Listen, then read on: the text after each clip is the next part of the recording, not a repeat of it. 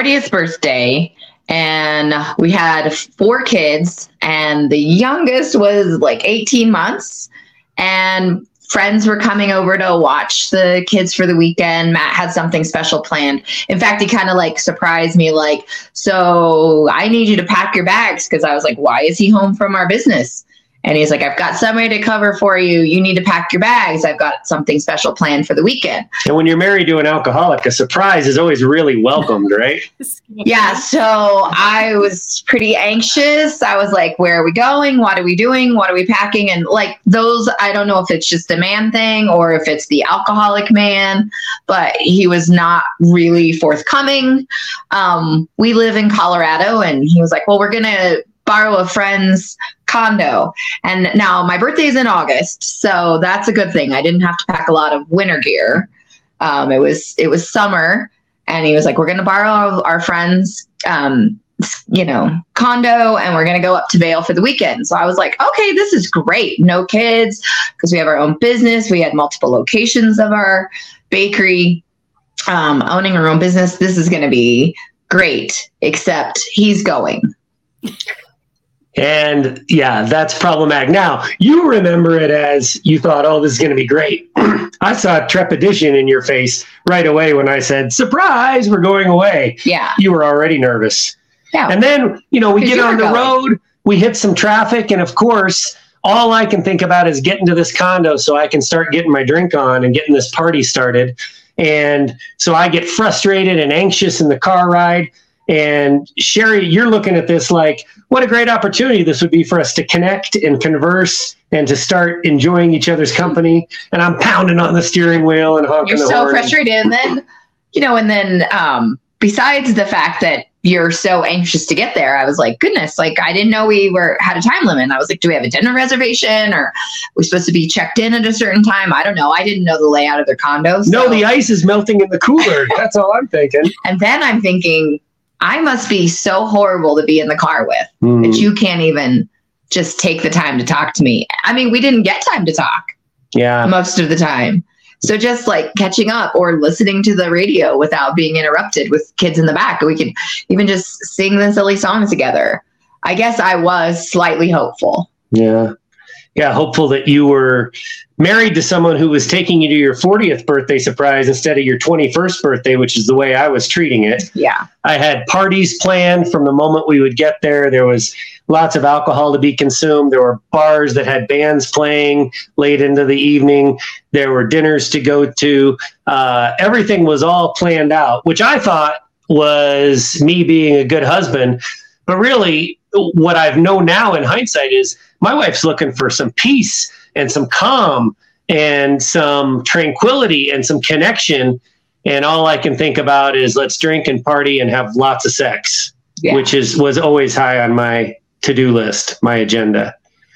You thought you had planned the best birthday celebration ever. I did. You were stoked, I'm sure, right? You were going to do it like you're excited. Yeah.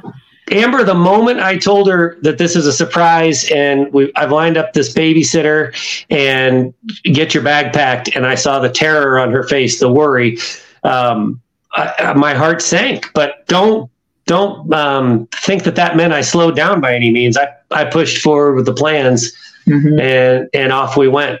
And so between, the fact that I popped that first beer in the driveway to the condo before we even accessed the building and saw if the key worked that we had borrowed, and then all the plans that we had, the go plans, and in my mind, this great plan for intimacy. I mean, we were going to have this wonderful sexual, emotional experience. But when I put Sherry on her heels to begin with, it's really hard to get there. I don't want to put words in your mouth, but it's hard to connect with someone when you're already mad at him because of the way he handles traffic on the way up, isn't it? Yeah. So, it was just really disappointing to think, we have no one interrupting us. We have nothing but time. We have until Sunday afternoon. This is Friday early evening.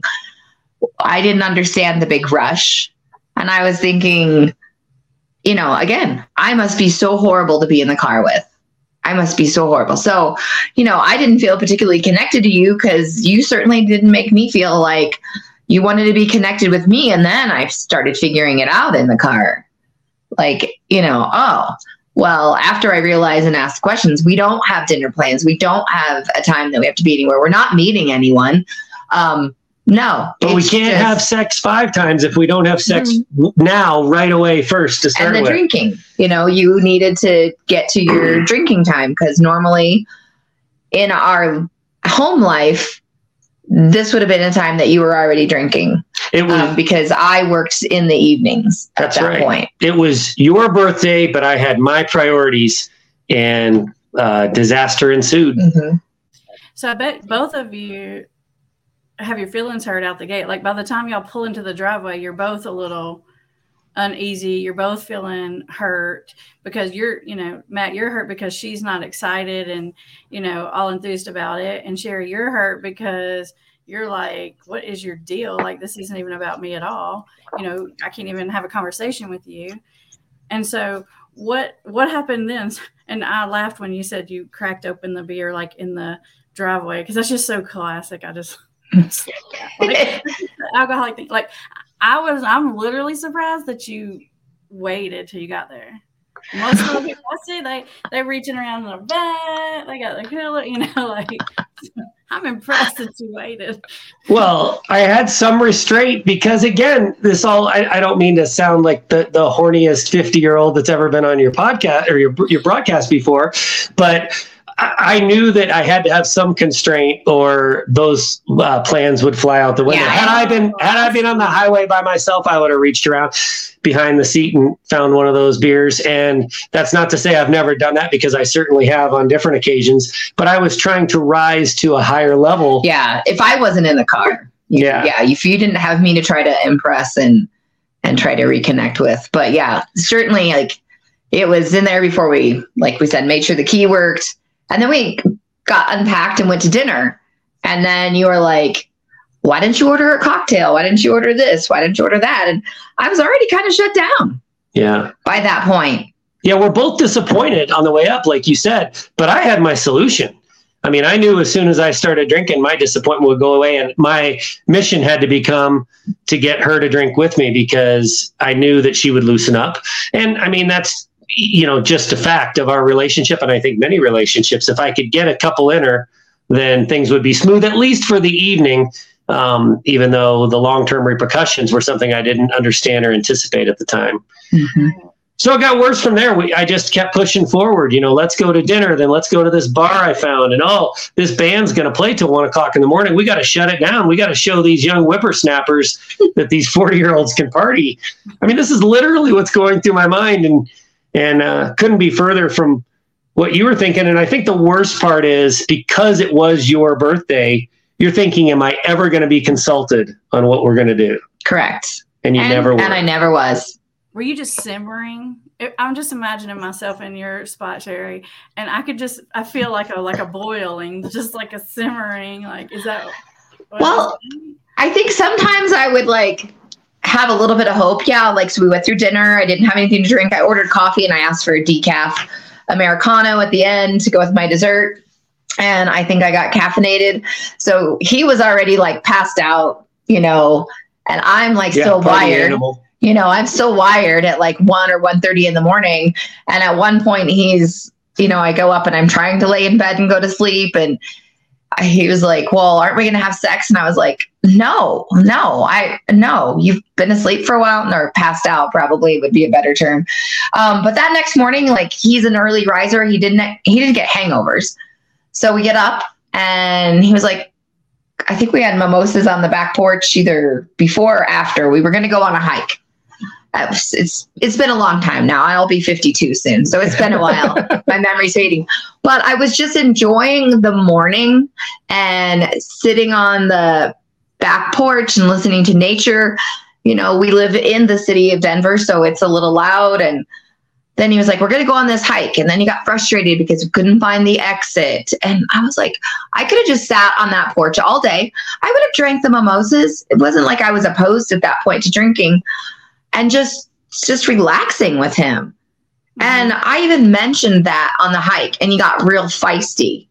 about it, like what I'm not doing anything you want. I'm like, yeah, because you didn't ask. And I was disappointed because he had no idea even what I would want. Mm-hmm. And that, I think, was more hurtful. We had been together for quite a bit of time by that point. And to know that he had no idea, or it was just that he was so selfish. I don't know and it just spun out of control from there. I brought a cooler with beers on the gondola trip to the top of the mountain. Now, again, it's summertime, so we're just up there in shorts and a t-shirt. And I couldn't do that without having beer in a cooler, right? Mm-hmm. And, just the party kept going to the point where we argued so loudly on that second night that I was afraid we were going to get noise complaints from the neighbors of our friends who loaned us the condo. Yeah. So I'm thinking we're going to have the police called. It was terrible. We fought in a pizza place the next, I guess that would have been Sunday morning before we headed back. And by the end of the trip, our relationship was in about as bad a shape as it had ever been in. Mm-hmm. And when you contrast that with what my expectations were going in, that this was going to be this intimate connection and this fun party, relaxing weekend, I mean, it just couldn't have gone much worse than it did. Yeah, and I think when we got home, we surprised the babysitter because we were home so much earlier than they anticipated. And we just said, I was starting to feel sick or something, just one more lie that addiction creates. Energy into that house when y'all came back. Yeah. I bet it was like oozing off. Wow. Yeah. Yeah. The babysitter was a elementary school teacher. So they had done arts and crafts all weekend. The kids were loving it. And then we are like the black cloud descending on the house on our poor children. Because now your kids, they're probably excited to show you all their stuff. Mm-hmm. Right. And so everybody's got all these different expectations and everybody's just getting let down. Yeah, I could spread disappointment like no other at that point in our relationship. Yeah, and I mean, the babysitter left and we just holed up in our bedroom continuing the argument. Wow. Yeah. Oh my goodness. Okay. Well, for our people who are listening, this is Matt and Sherry, by the way. They're from the Untoxicated podcast, and on their podcast, they're a couple and they talk about their struggles in addiction and then their journey to recovery. And we are so lucky to have you here because you guys are willing to talk about not just addiction recovery, but just like the personal stuff, the real stuff, the relationship stuff. And we're just so grateful that you're willing to share and use your story to help us navigate the situations that we're in. Well, thanks for having us. I'm just like endlessly curious about the topics that we talk about. So rather than view ourselves as having all the answers, we got a lot of questions we're trying to find solutions for. And so the only way to do that is to talk about it. And we're just really blessed to have this invitation from you to do some of that talking here on your platform. Thank you, Amber. I already have 100 questions just from the story. Well, I just want to add one piece that I thought was really fascinating. We've kind of talked about it many, many times since that 40-year birthday party or birthday weekend disaster. I said to Matt, because he was talking about, you're just grumpy because I'm always drinking. And I'm like, no, it's not the drinking. It's not the sex. I was like, and I don't think he understood. I said, we have so many more problems than just the alcohol and sex. You can't even imagine what I'm feeling. Wow. And that was the first time I ever spoke that. But I think that had kind of been the launching, and it's always stuck with me. And I think it stuck with you. And that's why when Matt got sober, we kind of went this route of being open about the recovery. Yeah. I mean, it speaks to how strong that feeling was in you, that even though you could talk about everything that just happened, and kind of laugh and kind of smile. And then when you replay that moment, it's still just right there. Well, and bottled up. Okay. You know what we've learned that I think is just really fascinating. A lot of people in my position, myself included early on, when their spouse keeps bringing these pain points up and it's the same set of pain points, it's really easy for us to get offended. Before I had moved past the shame of the whole thing, I would get re-traumatized when Sherry would bring up my past negative behavior. And, and I would say, gosh, I'm sober, Sherry. I quit drinking for you. Why do you have to keep dragging this up? And I didn't recognize how important it was for us to process these resentments together for her to heal and move forward. And so this story about her 40th birthday, it's really, honestly, it's at the top of our list of things that we've gone over and over and over. And for a long time, that made me mad. Why do we have to keep talking about the same thing? Until I realized, until we talk about it to her satisfaction, to the point where we're both comfortable and being able to joke and giggle about it a little bit, then she's not going to be able to move past it. And so rather than look at it as though she was some kind of a nag and this was her moral failing or her inability, to move forward, I looked at it as this is her trauma. Right. And if I can go there and help her with it, and when we talk about resentment processing, what that ultimately comes down to is it's not about apologizing, because I was one of these. I know you run across all kinds of different people and how they experience addiction, but I was one of these continual apologizers. I apologized, not always in the moment, but certainly like the day after or 2 days after.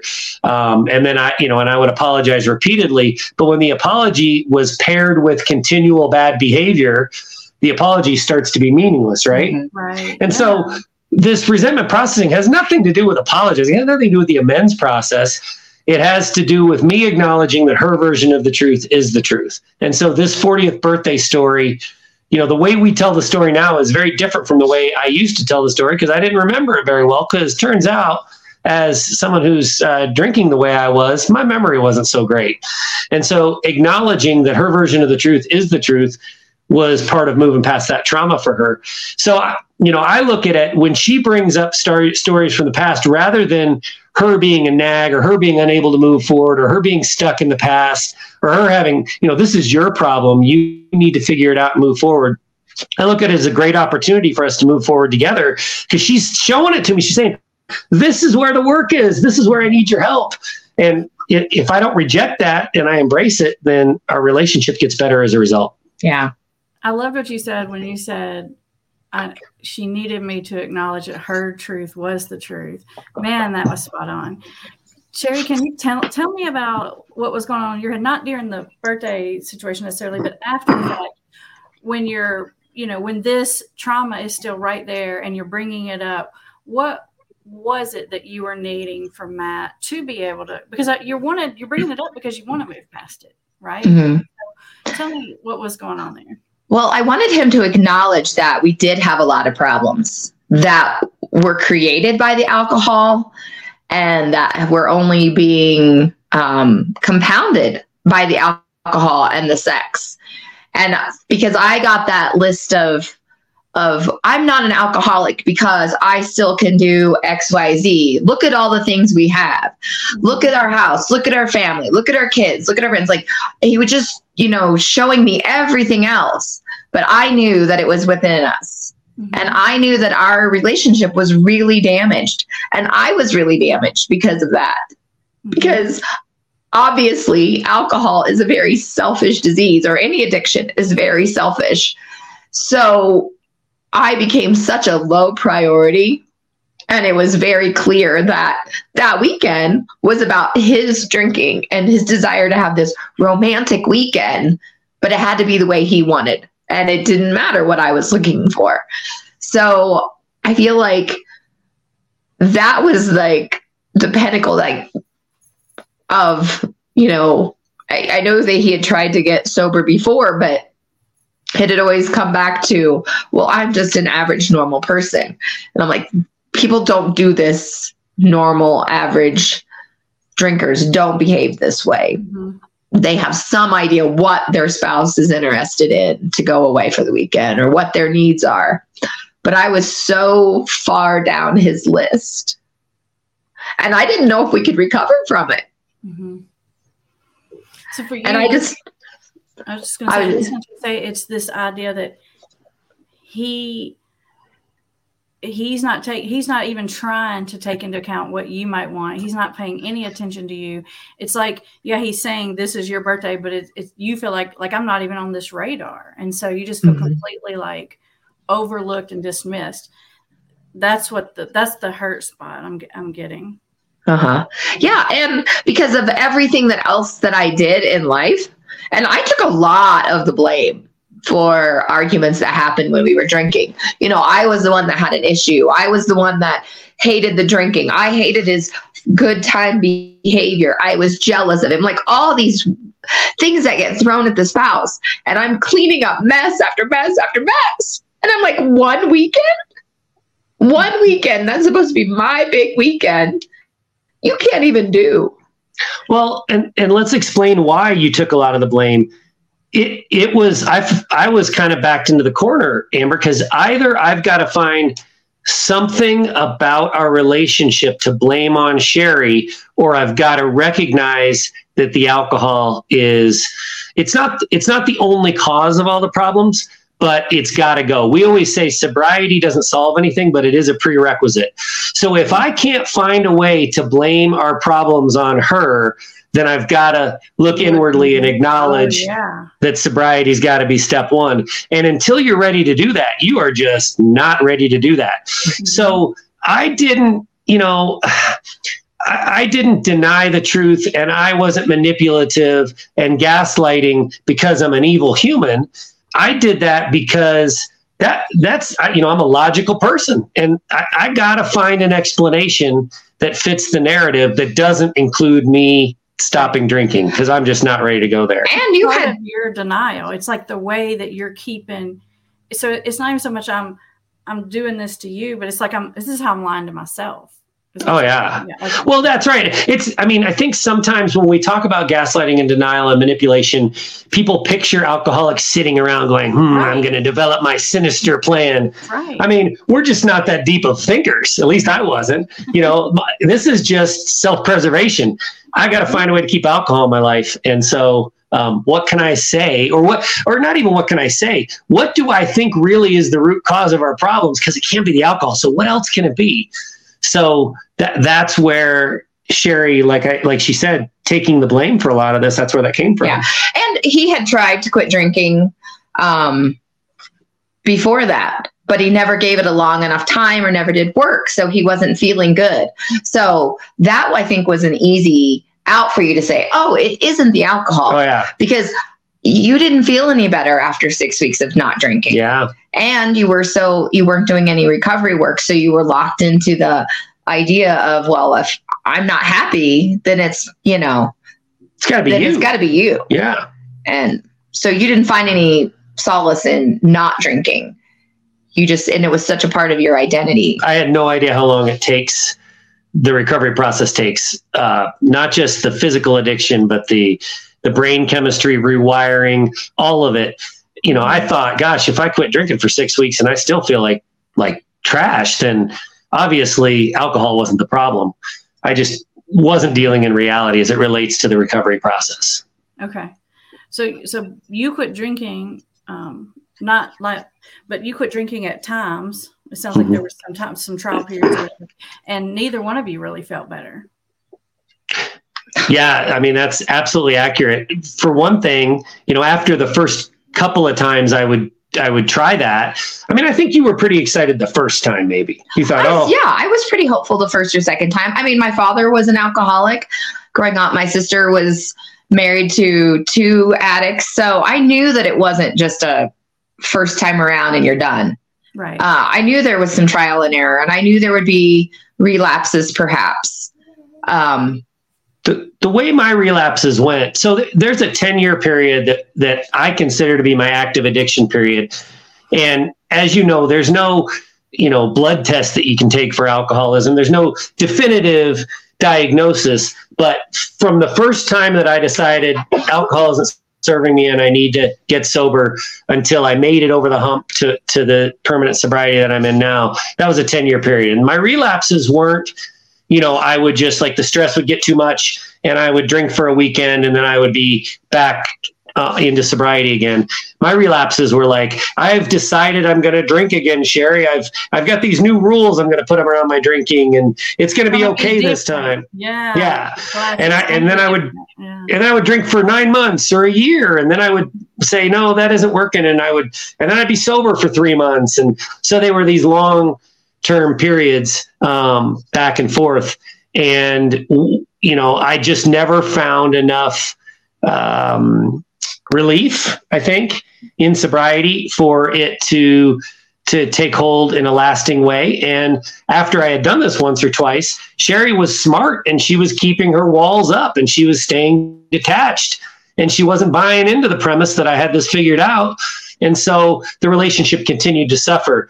Not only was my brain chemistry not rewired, I had basically nothing brought me joy in early sobriety. So I'm constantly depressed. I'm moody. I'm dealing with emotions that I don't know how to deal with. All of this bad stuff is happening and I'm getting no support because she's seen and heard this song and dance before. So why on earth would she be in my corner, telling me, oh, everything's going to be okay. Just keep going. She's going, how long till the next time you start drinking again? Which is painful, but it's necessary for her. And in some ways, I don't know if it was this way for you, Matt, but in some ways, those periods of sobriety when you're able to stay sober are almost like, I've seen a lot of other people that those are just like ways they're convincing themselves they're not alcoholic. See, I didn't drink for 6 weeks. An alcoholic couldn't quit drinking for 6 weeks. And it's almost like they use that as evidence of why they need to be able to drink. It's just amazing. Yeah. And that he would be moody and irritable. And he was like, well, I'm not this way when I'm drinking, but I'm like, well, you don't know what you're doing when you're drinking. Cause I did. I never got I never got my phone out and started filming you but you do act like that. And then things wouldn't be better because he was moody and irritable. So how am I supposed to get cozy with a cactus? I think, you're prickly, you're awful. That was a blog post title once. I stole it from Cozy as a Cactus. That's right. I forgot about that. So, yeah. So I was like, of course. So then the relationship wasn't healing at all because I'm still, walls are up and I'm closed off. And then I'm like, wow, you're even more of an ass basically, and moody and irritable. And I have to shelter the kids from you a lot of the times. I have to do it when you're drinking. And now I have to do it in sobriety a lot of ways, or have to let them not get too loud if you're feeling, that witching hour time. So from the outside, it didn't look like anything was happening for good with you not drinking. Yeah. So, I mean, it was bad when the drinking was happening. It was bad, maybe even a little worse when the drinking wasn't happening. How in the world did y'all get past that hump? There's the let me stop drinking hump. And then, usually if things aren't bad, if things aren't good after that, most people either go back to drinking or they divorce or they just, something not good happens. So what happened that shifted to the next stage? And what was the next stage? Well, Matt started doing some reading and researching, and it wasn't necessarily, like he said, he tried to, for 10 years of active alcoholism and tried to find help and sobriety and recovery. He kind of walked through the stages of I don't think I could walk into an AA facility. I just don't think that's me. I don't remember how I ran across this book, but it was If You'll Love Me, You'll Stop by Lisa Fredrickson. And it actually talked about the brain chemistry in there. And that really just kind of clicked with him. And then I feel like that was a little bit of the starting point. Cause I had books on how to argue fair, those sort of things. That was stupid. You can't ever argue fair with an alcoholic.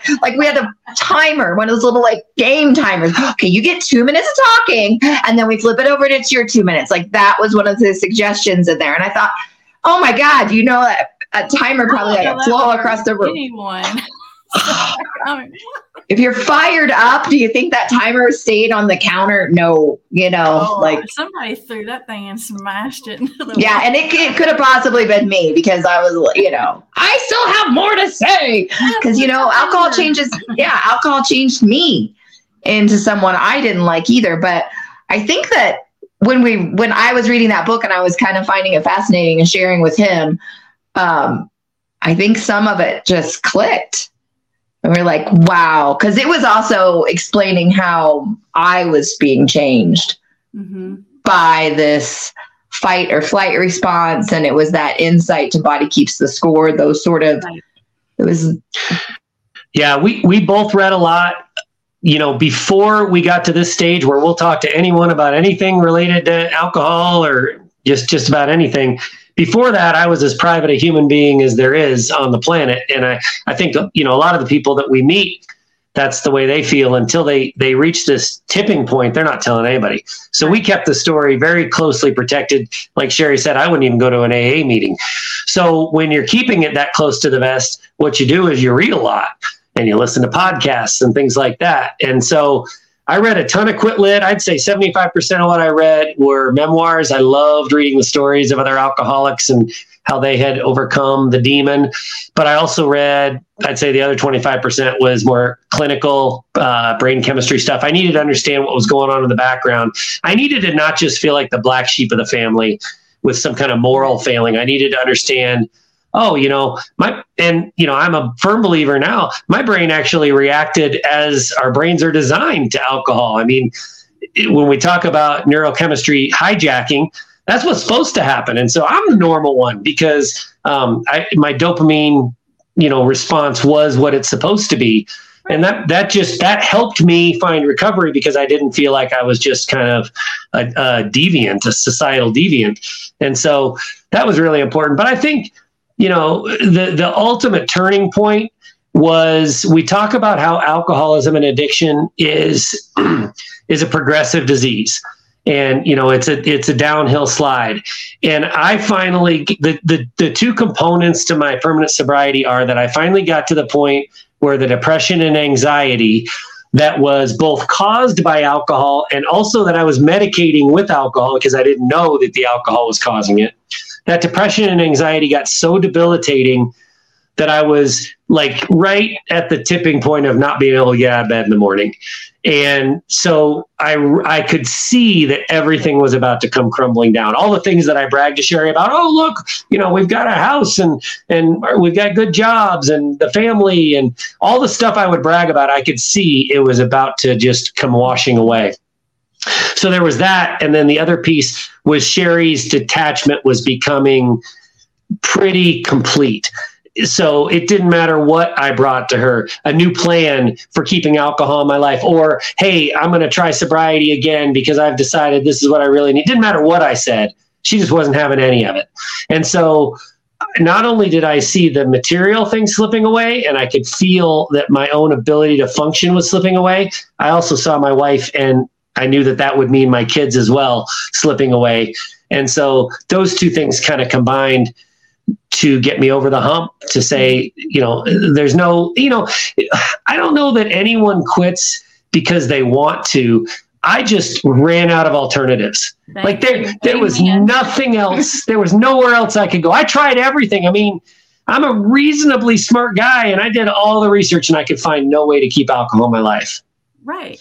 I hate it when people say like you have to want it for yourself. I'm like, dude, I ain't met anybody wanted sobriety or wanted it for themselves. That's not the way it starts. I mean, eventually it gets there. But I'm so glad you said that. Mm-hmm. I do want to point out one of the things, like when you guys were talking about this period of after you quit drinking, but before things got better. This is sort of an interesting period here to me. And the thing that I think I'm hearing is like, okay, the alcohol's gone, but the shame is still just at top level, like on both sides. And so that was keeping you guys like totally stuck, it sounds like. Mm-hmm. And so the research maybe helped a little bit start to peel some of the shame back because it's like we understand what's happening. We get it now. And is that part of the process here?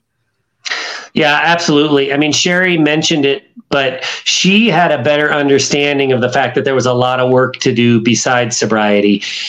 It actually didn't matter how much I read. I was still convinced sobriety was going to fix everything until it didn't.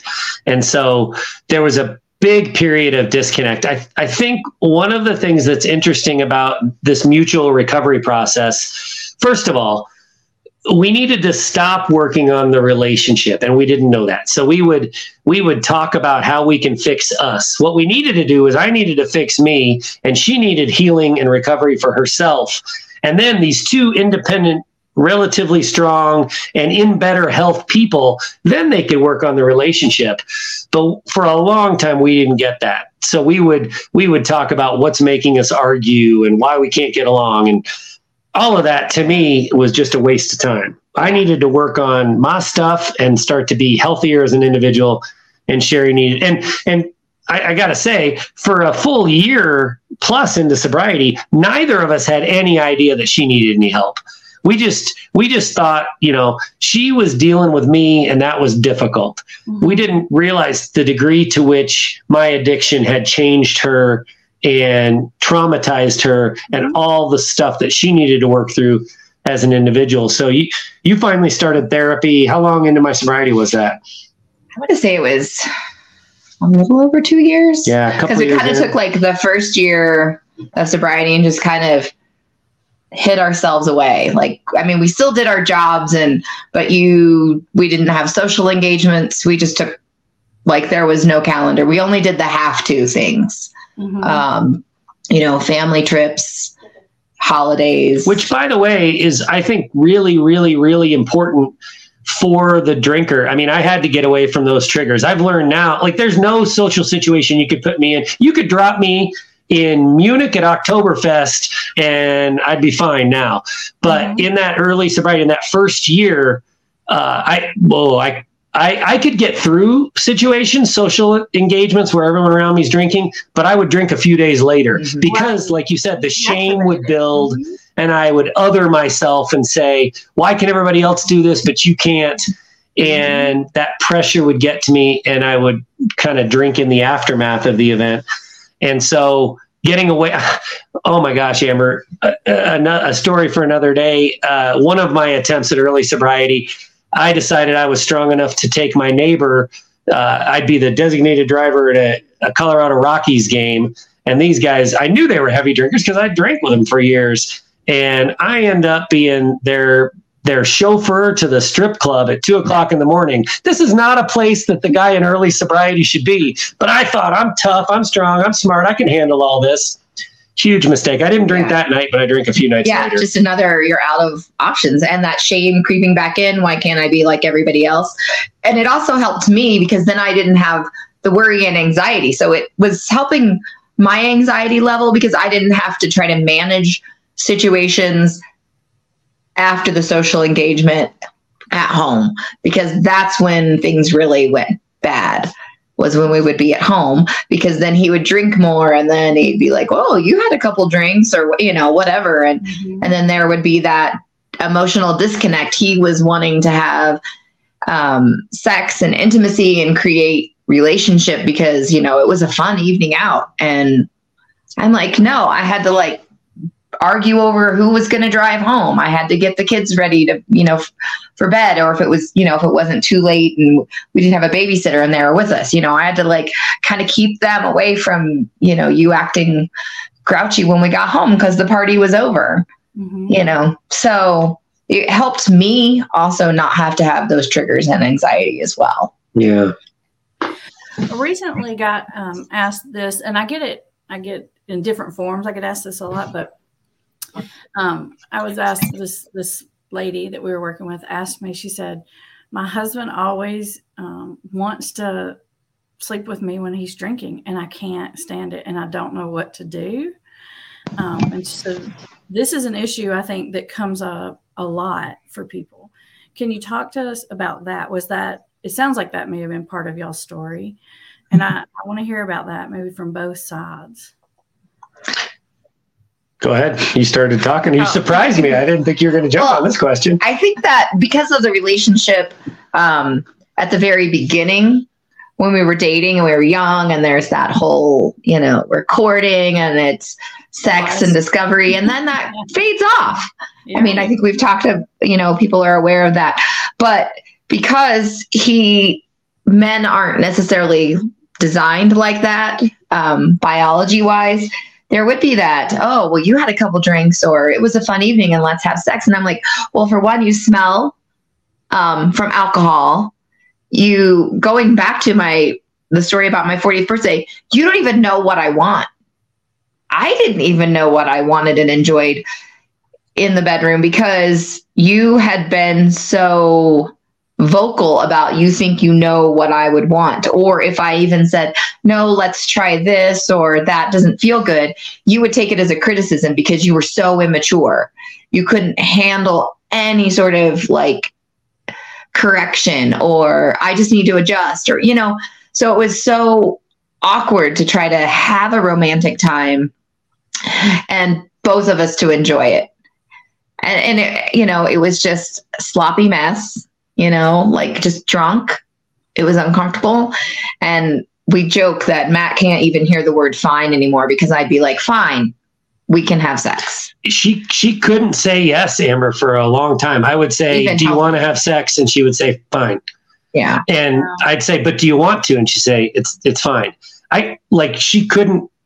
She couldn't go there to say, yes, I do. Well, because she didn't. And that's one thing I don't know if this is unique to Sherry, but she can't lie to me, which is a huge blessing, right? Now that our relationship's in a better place. But, you know, it caused a lot of pain. I've talked a lot about what I call the rejection inherent in consent. And in active addiction and in early sobriety, we suffered from a lot of that. Sherry had these ingrained beliefs about, you know, the wifely duty sex and the fact that this is part of being married. And certainly these are myths that I perpetuated, but it wasn't just me, right? I mean, this is what we're taught from early on. And so she would agree reluctantly, and we would do the deed, and, you know, I would get the release, but it made me feel terrible because, again, this rejection inherent in consent. She wasn't into it. She wasn't excited about it. She wanted to do the minimum so that I'd be done and we could move on. And it was extremely damaging to our relationship. And what we found in working with other folks is there are really two paths that sex and intimacy take in an alcoholic relationship. Our path, where it continued to be a part, the physical connection continued to be a part, even though the emotional connection was just destroyed. Mm-hmm. Or there's the physical connection dries up and the couple just doesn't go there anymore. They're both really, really damaging.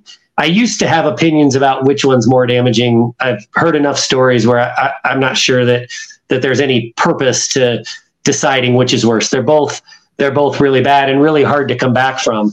But, you know, in our case, we had to rebuild trust. We had to rebuild that emotional connection. And we had poured so much fuel on the fire of destruction because we continued to have the physical connection when the emotional connection wasn't there. I mean, this goes back to the beginning of adolescent sexual education. We don't understand and teach the dynamics of this properly. Intimacy for Sherry and for a lot of women, you know, doesn't start when we get in bed and start working on foreplay. It starts hours, days, weeks before that. It starts with how we're just interacting. How good am I doing as a parent? How am I reacting to bad news? If we have a big financial hit, do I blow up about it? Like, that's intimacy. Mm-hmm. But we don't understand that. I am much better at compartmentalizing, and I can turn it on or off pretty quickly. But Sherry, and I don't think she's atypical. I think this is really the norm. Not to say there aren't exceptions, because certainly there are. But Sherry, what happens on a Tuesday is going to impact how we're gonna do on a Friday night. And for so long I didn't understand that. And then even when I was starting to learn about it, it just frustrated me. And I thought she was broken. I didn't understand. This is pretty typical. So, but yeah, you know, the question that you started with, that, you know, my husband smells like beer and he's handsy and it's, you know, gross. I'm actually paraphrasing. I don't think that's exactly what your question was. Not at all. You got it. But I can look at that now and say, oh my God, how unattractive is that? We were at a party once in my early sobriety. I said we tried to avoid social occasions, and we did, but this is one where we had to be there. And there was a band playing, so it was loud. And this friend of mine gets really close to me to talk so I can hear him. And I came away from that interaction. I went over to Sherry and I'm like, oh my God, you should smell his breath. It's awful. He's been drinking beer all night. And she looked at me like, you moron. This is what I dealt with for 25 years. And you think you're sharing some epiphany with me? And so just imagine that in a sexual context. Let me get my sloppy drunken ass all over you and see how romantic I can be. That's correct. Wow. You're going there. Yeah. Okay.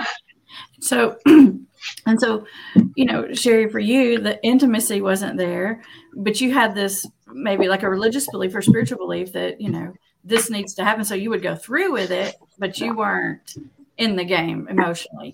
And Matt, even though, you got the sex you wanted, you still felt rejected because deep down there's a part of all of us that wants to be wanted, and it's equal parts. And so you were getting maybe like half the need met, but not the other half. And then you're both feeling rejected over and over again. Yeah. And I think this is something that we're still working on too.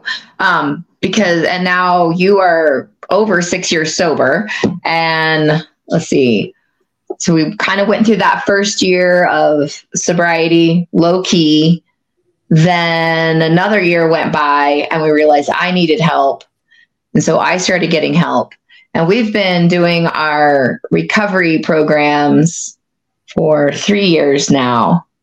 And I'll say we're still working on the intimacy and relationship part of, physical connection piece of it, because we didn't realize, like you said, he wanted to be wanted and I didn't want him at all. So he had his shame and embarrassment to deal with. And I had my shame and embarrassment of, sometimes I got mad at myself that I let sex continue when I wasn't feeling it. So I was feeling very used and abused, and that really hurts your self-esteem, and it damages the relationship because neither of you are getting that connection that you want emotionally. But I think for me, it was really hard to say, oh, I'm going to go there because I totally trust him. I totally feel comfortable around him. No, it takes a long time to rebuild that level of trust and comfort.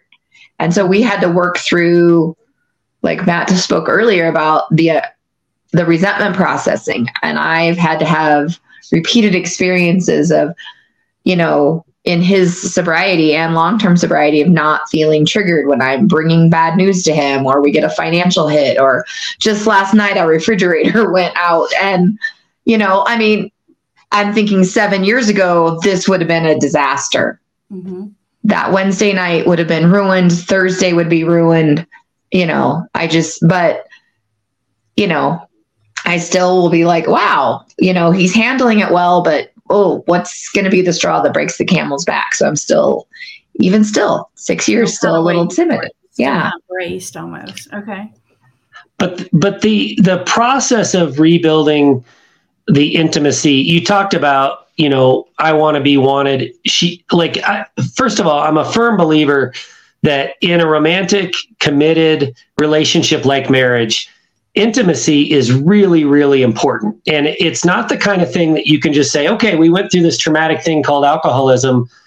My spouse is sober now, and we're just going to mutually coexist for the next 40 years until we die, and everything's going to be fine. But I'm never going there again. I mean, you can do that, but that's not going to be a satisfying, recovered relationship. I think intimacy is a part of how we are as humans. It's part of the human condition, and it's important. And that statement right there is often rejected by people who say, listen, I've been through so much trauma. I don't want to talk about that ever again for the rest of my life. That's a closed door. And I think that's really sad, because it is a mutual need for sure. Now, how we approach that mutual need, that's where all the learning has taken place. And one of the reasons that we're comfortable talking about this, I don't know if I'd say comfortable, but willing to talk about it, is because there's so little information that's out there on the intimate side of relationship recovery from addiction. But again, it's not like something you can just brush aside and say, oh, we'll be fine without it. I don't believe it is. And so what the stages of that looked like, yeah, we had the period both in active addiction and in early sobriety where, pardon me for being crass, but I was getting mine, but there was nothing mutual about it. And there was that rejection inherent in her consent. But I would say, okay, especially in sobriety, right? Because now I'm more aware and more attuned. I would say, okay, that felt physically good, but there was nothing emotionally good about that. That actually, I feel worse now. We're done and I feel worse than I did beforehand.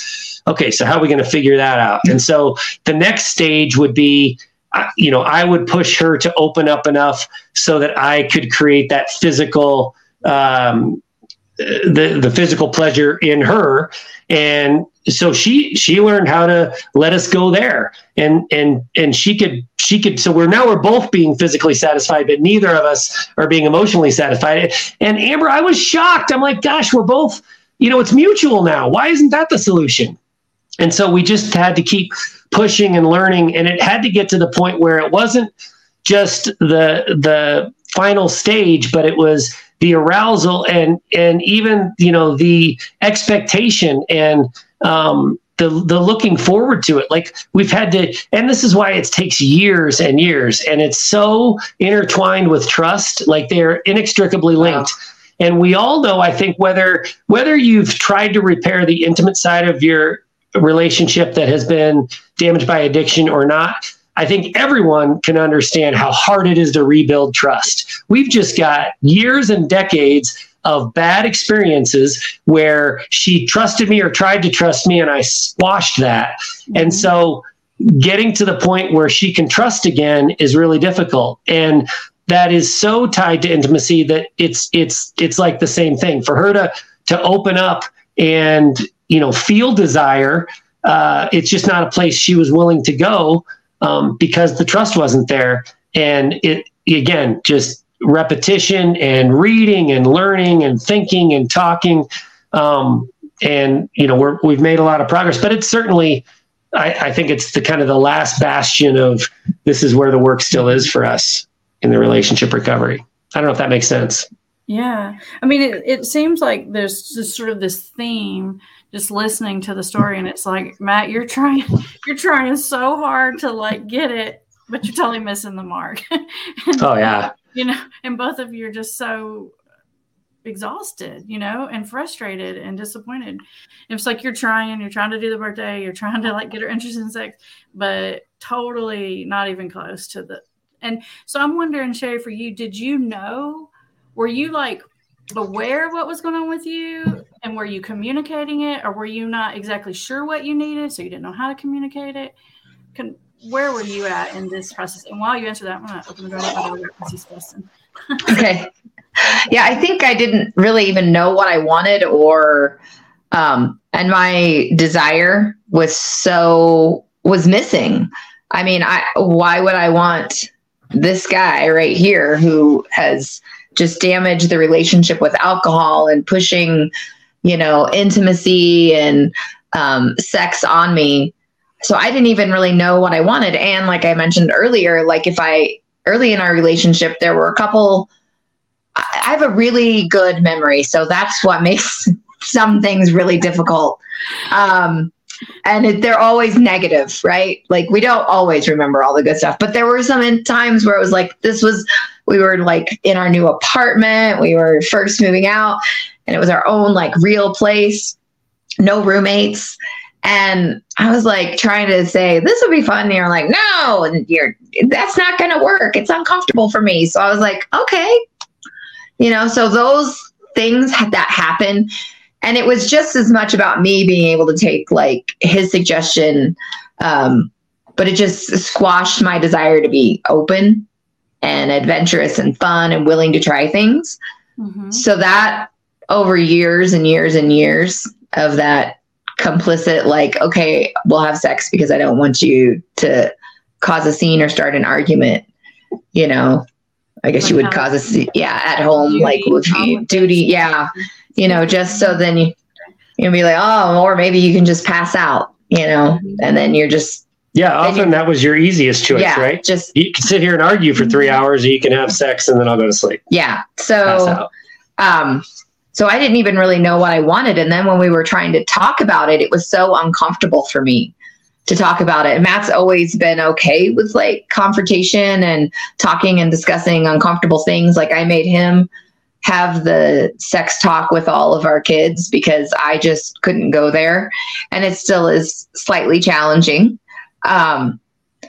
So we had to talk about other hard things where I could say what I felt, and I had to watch him be able to process it and believe me and even try things my way or agree with me. It wasn't that I needed him to suck up. I just needed him to believe that I had value and worth in the relationship.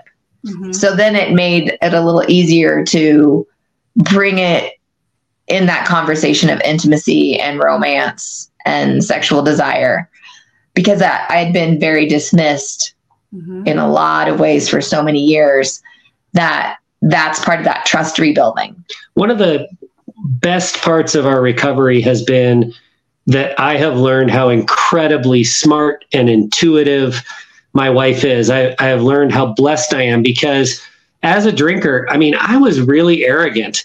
And when we would argue, when it was Sherry's turn to talk, I used that as like a refueling period for me to build the next thing I was going to say. I never listened. I don't think I listened to her once in 25 years. And so, it was all about, if I can just convince her how right I am, then everything will be fine, as opposed to actually learning from her. And this carried through when it comes to rebuilding the intimate relationship. I mean, there was a period not even that too terribly long ago when I thought, when she would talk about attraction and I'm just not attracted to you anymore, I thought that meant this, right?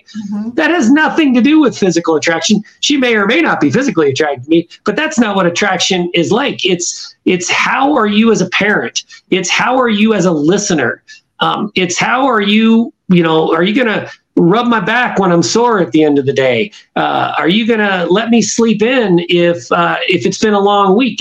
And I just had no idea that this had anything to do with attraction. And so, do I feel safe with you? Do I feel like you're going to take care of me? Like you care about me? Just all those things are such I wanted to ask you this because you said something, right when you were talking about the birthday story, Sherry, and I wanted to come back to it because I really related to it. And I think this is something that a lot of women can relate to, is you said he had no idea what I wanted or needed or what I would think was fun on a birthday weekend.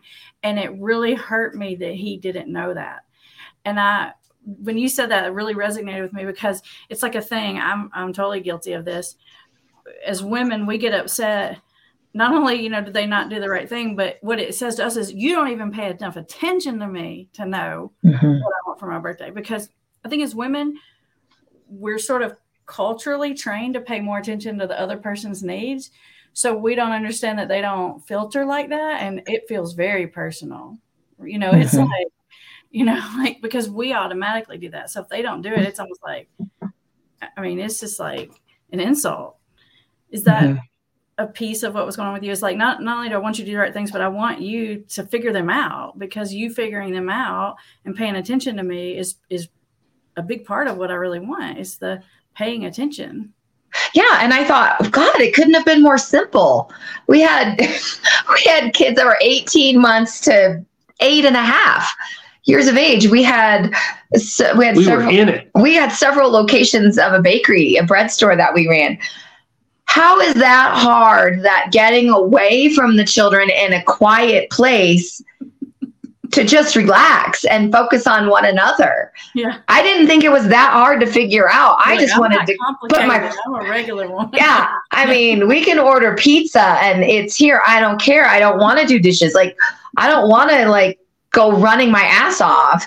And we joked about that, from our early relationship between kids. We had friends that would, before they even had kids, they had stressful jobs, but they always went to all inclusives. And we laughed that they vacation and we travel, we like to go and do things. But as we built more things into our lives to make it harder and complicated, things we love, our children and our business, I was like, well, yeah, now I can see why they do that. And I thought, my God, we have 2.5 days to like rest up and be ready. But so I thought, well, for one, you're not nearly as smart as you think you are, was one thing that was going through the back of my head. And also, 18 months old is not terribly far away from breastfeeding age still. So I'm still in mommy recovery mode and always on. So why could you not see that I just wanted to relax and be kind of taken care of a little bit and nurtured and pampered? And he already knew at that point in our relationship that I wasn't drinking that much because I was getting I got terrible hangovers and I would throw up, and have headaches for days. So he knew where I felt and how I felt about alcohol at that time, that it just wasn't for me anymore. So drinking was something I didn't do. So obviously he wasn't paying any attention because he was so selfish. I don't know why it surprised you, though, that I had the plan and we were going to stick to my plan. We had a much earlier experience when I think we were still in college, when you planned a birthday weekend surprise for me.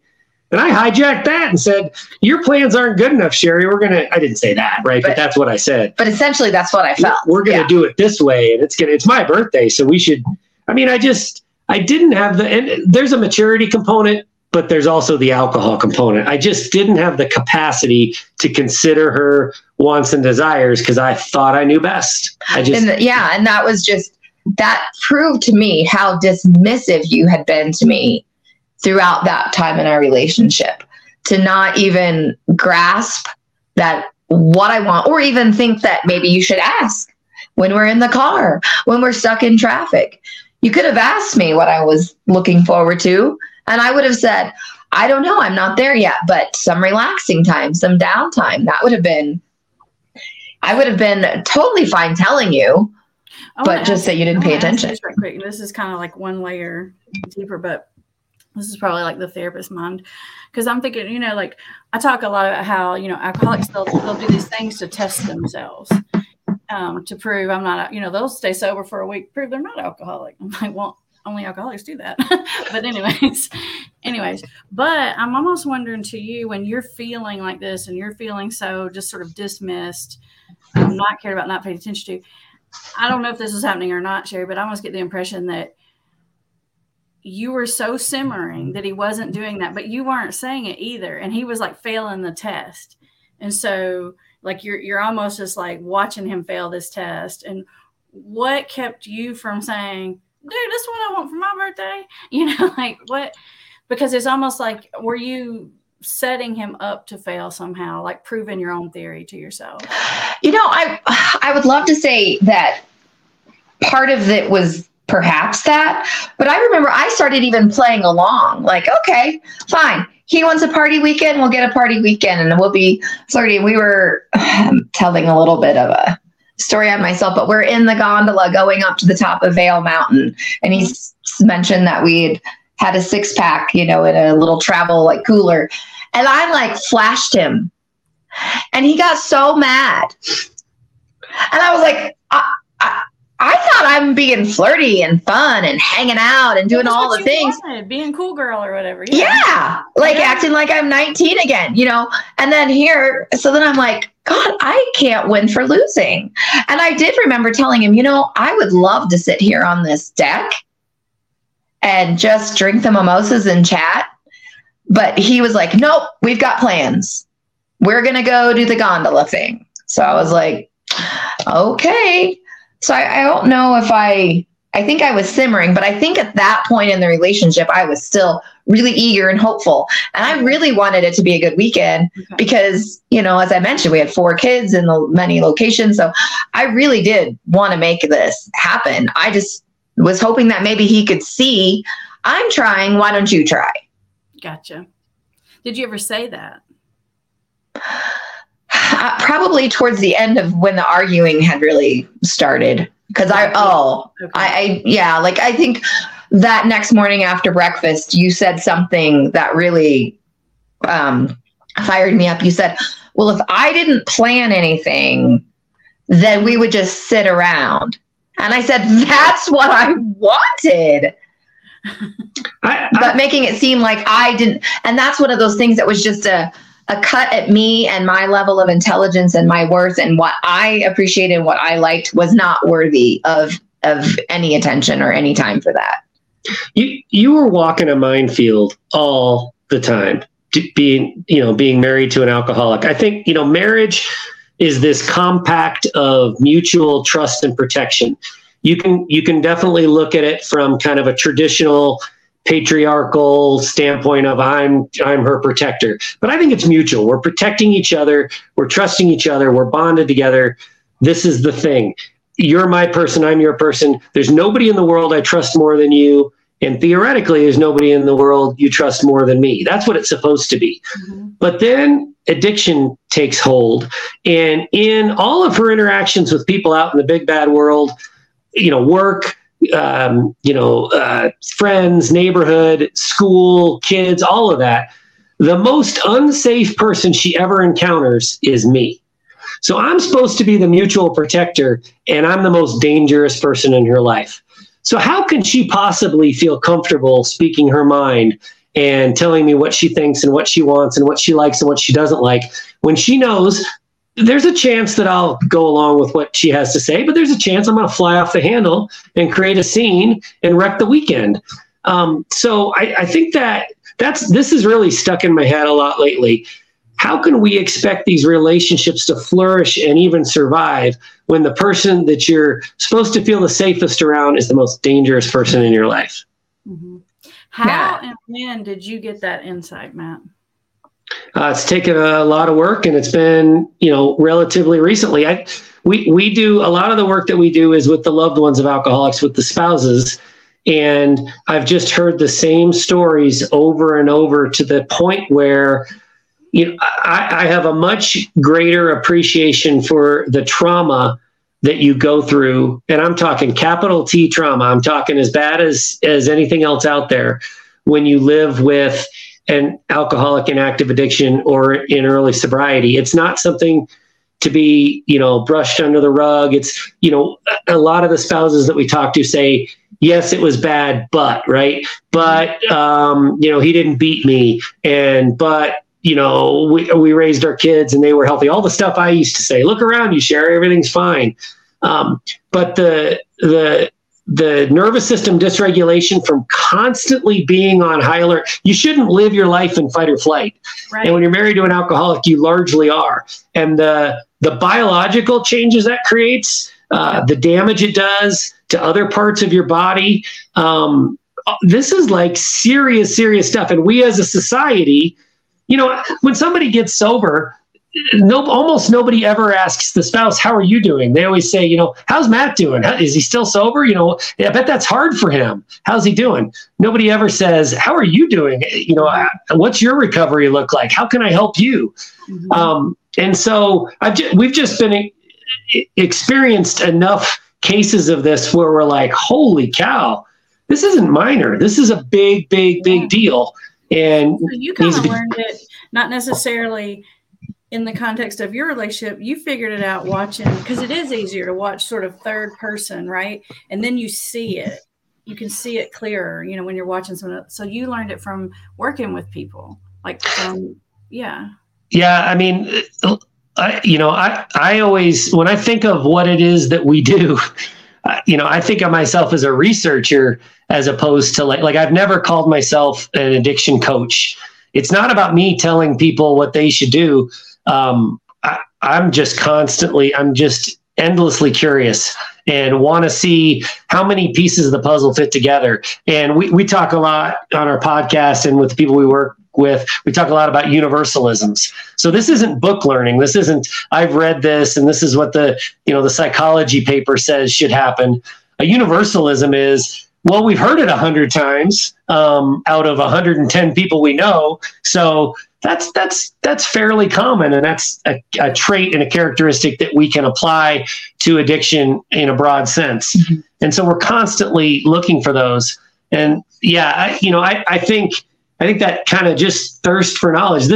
Everyone's got an area they're interested in, and this, I don't know, maybe it's demented or warped or something, but this is the area I'm most interested in. So I learn a lot from the stories of other people and try to put the puzzle pieces together. Yeah. And we're very open with our conversations now. We have a weekly talk that's been going on for many, many years in our relationship. But as we were both in recovery and working on ourselves, as you can tell, Matt likes to talk a lot. So you cannot not talk with him. And he's very curious, and his questions. And sometimes, I mean, for very, very good things have happened when he's like drew me out of asking questions. As I've gotten more trustworthy, or the trust is built back up and felt more comfortable talking to him about it. So there have been lots of things that we've kind of figured out and that were kind of in the background. And then working with people, we're like, oh, it is that. Because like he said earlier, I can't lie to him. And if my face just tells the story, I don't have to say anything if I don't believe something. Mm-hmm. So he will really push and draw it out. And I can feel confident that he's not going to react poorly. For the last several years, we've been like this. But I think then just hearing it over and over and over again, we're kind of realizing that is that, like Sleeping with the Enemy, that sort of that, taking that title from that movie. Like that's how we as the partner feels a lot of the time, because the only person that we feel the most unsafe with is the one that we're sleeping next to. Mm-hmm. So how can you have trust and intimacy and rebuild unless they somehow figure out how to acknowledge that, the addict figures out how to acknowledge the pain and the trauma that we've gone through. Because I think getting that validation, that was the only way that I think that this relationship could have recovered, was that he was willing to take the blame, hear the hurt, hear the shame, live through it, work through it. I don't think if he was as open, we wouldn't be sitting here. I find that sometimes people have to because a lot of times families will say, well, when am I going to get my amends? When are they going to say they're sorry or acknowledge what happened? I get that question a lot, and I feel like a lot of times people have to get well enough and build themselves up enough to be able to hear that and do and acknowledge that and really be present for someone else. Because I feel like in the early stages of recovery, the person's self-esteem and self-worth and self-confidence is so low. Like sometimes they literally don't have the capacity to hear how they've hurt other people and the bad things they've done, because they're just so fragile that it does take a while to build yourself to the point to be able to hear and acknowledge your spouse without it crumbling you.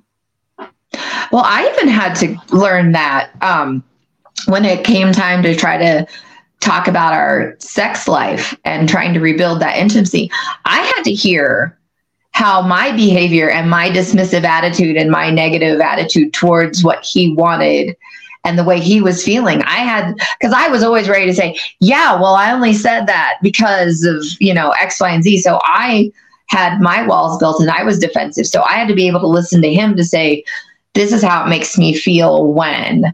Right. And I had to be okay with that too, even though I wasn't the one that was feeling like I was drinking and shaming him and making him feel in a position that, that he had no choice. Right. I wasn't the dominating force in the relationship, but I had to hear that I did play a part in neglecting his emotions and dismissing them, even if he was drinking. Right. That's so glad you said that, because a lot of times when you talk about, trust and that kind of thing in recovery, people automatically assume, well, it's the loved one that has to learn, they're the one, the addicted person has to work really hard to rebuild their trust. But it's a trust issue on both sides, because the addicted person also does not trust the loved one at all either. They have been hurt, their trust has been broken. And frequently, the loved ones, I don't know that you did this, but a lot of them do. They do a lot of sneaking and lying and spying and manipulating too. And they just feel more justified in there. So there's like a trust break on both sides. And it's really hard to get two people well enough to let those walls down to let the healing happen. So it's just so impressive that you guys got there. Well, you said the word self-esteem just a little bit ago. I have come to believe, after researching and listening and our own experience for all these years, that self-esteem is the key, the absolute pinnacle of the things we need to think about from both sides of it. We have to feel good enough about ourselves to maneuver this and to have this communication.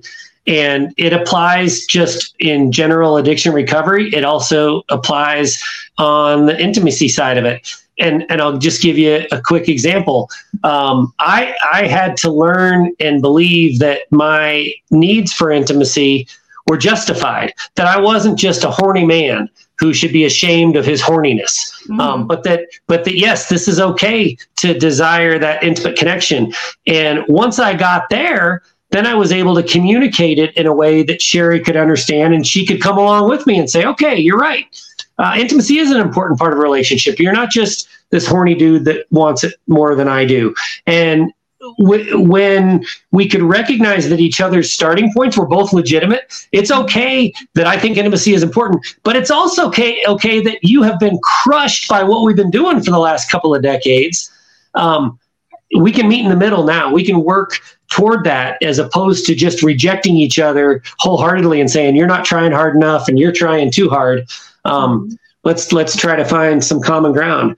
And so, again, I just don't think there's anything more important when it comes to recovery. And I don't think this is just addiction. I think this is any kind of trauma or kind of life event. There's nothing more important than that self-esteem component. And so on the just kind of pure addiction side of that meant I had to separate the addiction from me as a human being.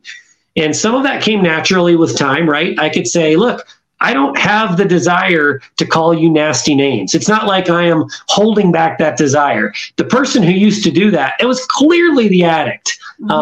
Because, if I was suppressing that need to call you gross, horrible things, then I'd be like, oh, I'm just a bad person, kind of inherently. But because that all went away in long-term sobriety, I could separate it and say, yeah, all those things. Let's talk about your past trauma. Let's talk about your 40th birthday. Let's talk about how badly that went, because that's not the human being that I am anymore. And I can look at that, kind of taking a step back without feeling bad about myself doing so, because not feeling bad about myself as we relive and acknowledge the truth of the past events, that's the only way my self-esteem can grow. And, the difference between self-esteem and arrogance is huge. And really, really important. But I can feel good about myself enough to have these conversations so that hopefully you'll feel good about the outcome. I love that. We are getting a lot of questions over here. And it's not very often that we get two people willing to be so open and talk about these things. So I do not want to make our viewers and listeners miss out on this super good opportunity. Is it okay if they ask you some questions? Because I see one right now that Matt, I already know you need to answer, and I'm going to have to I don't know if you guys can see them, but if you see chat on your screen. Yeah. If you hit it, you'll see all the comments that are coming. All right. Let's see. Comments maybe. Oh yeah, here we go. Here's one. I'm going to pop it right here on the screen from Joy. And the reason I'm going to hop this over here to Matt is because he hasn't said this yet. As a result of all this stuff that went on, you went back to school to study these things, right? Yeah, I'm in a master's degree program in sexual health at the University of Minnesota, about halfway through. Right. So this question is for you, right? Pop quiz. Yeah. In multiple addictions, it's common to mistake intensity of sex drive as intimacy. Oh, absolutely. Alcohol poured fuel on the fire, right? And a lot of what we've talked about when I talk about emotional intimacy and how important that is to me now, when I was actively drinking, I didn't even understand that concept. And so it was more of everything, more alcohol, even more, more work, more, any entertainment, just more of everything. And sex certainly fell into that category. I mean, this is why, and I might be going too far with this, but I don't think alcohol is good for anybody, even if you're a moderate drinker. Like, it's a toxin. And I mean, think about what a buzz is. Think about what we consider what we consider moderate and acceptable drinking. It's toxifying your brain so that it doesn't work quite right. That's what a buzz is, right? And so, down your frontal lobe. Yeah. So when we use this substance, and then we have negative consequences, like, the intensity of desire for sex elevates, and that's just inherently a bad thing. So there's no question that alcohol, again, just like pouring fuel on the fire, it's bad. Mm-hmm. Right. And I like that you said it. It's really not good for anyone. People think, oh, there are these like alcoholic people out there, they can't control their alcohol, and then there's the rest of us. I'm like, no, dude, if you pour addictive substance in someone's brain long enough, they're going to get addicted. I don't care who you are. And now some might get there faster than others, but it's just biology. Like, that's just what's going to happen. And it's going to have negative consequences even before, or different from addiction.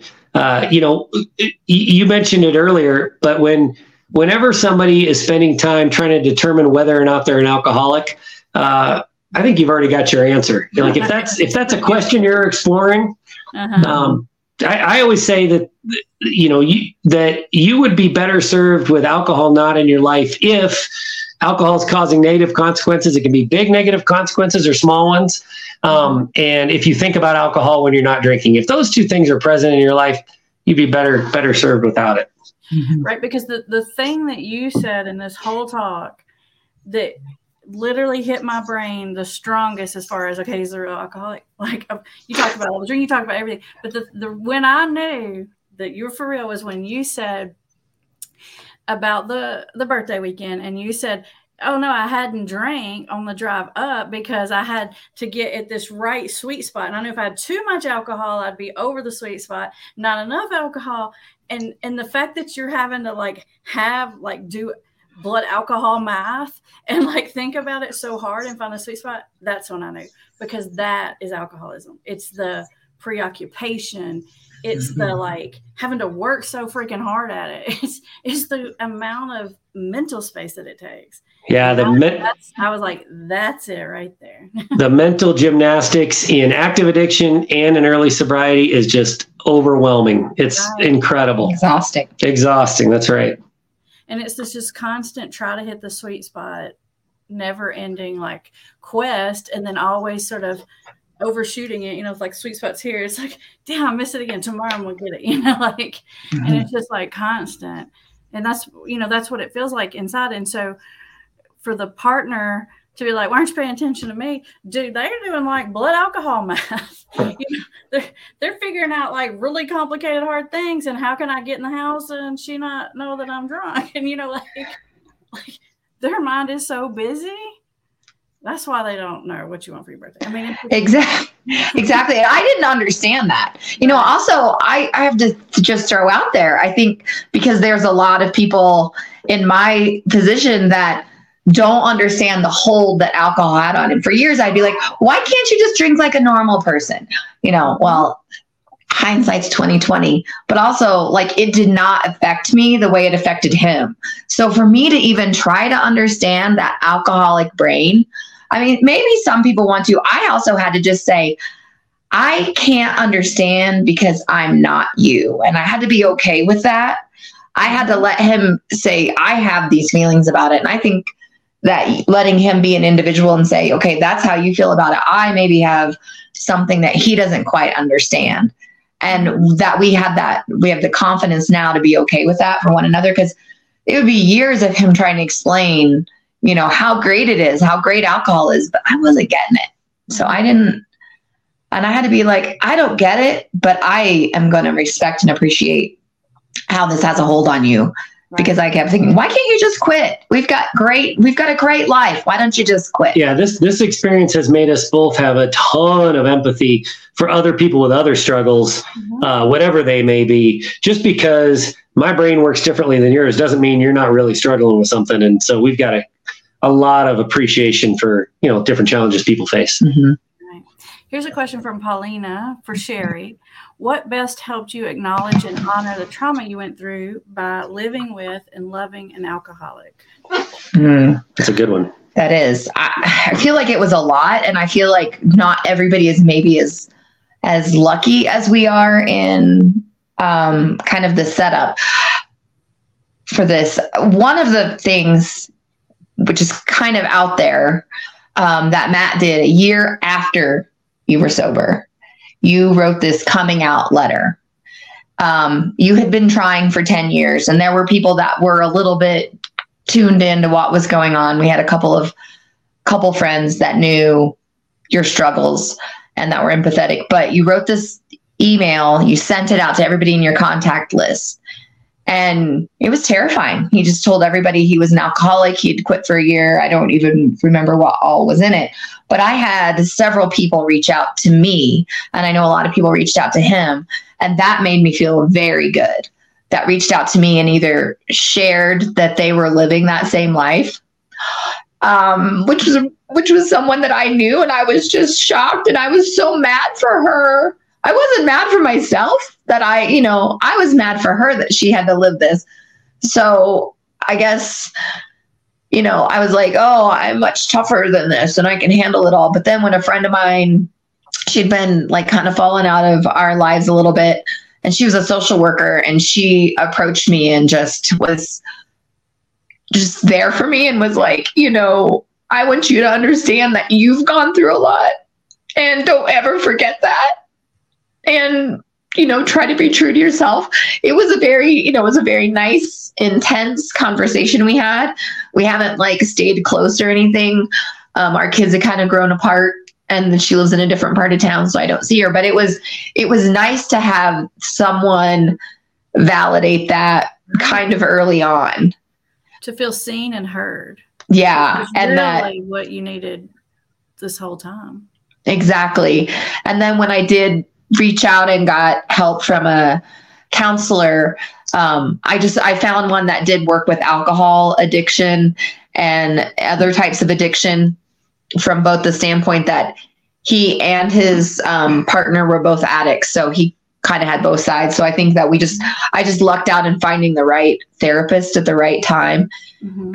And then honestly, I think because Matt's so curious and is just, has that questioner brain, he just wanted to learn a lot more.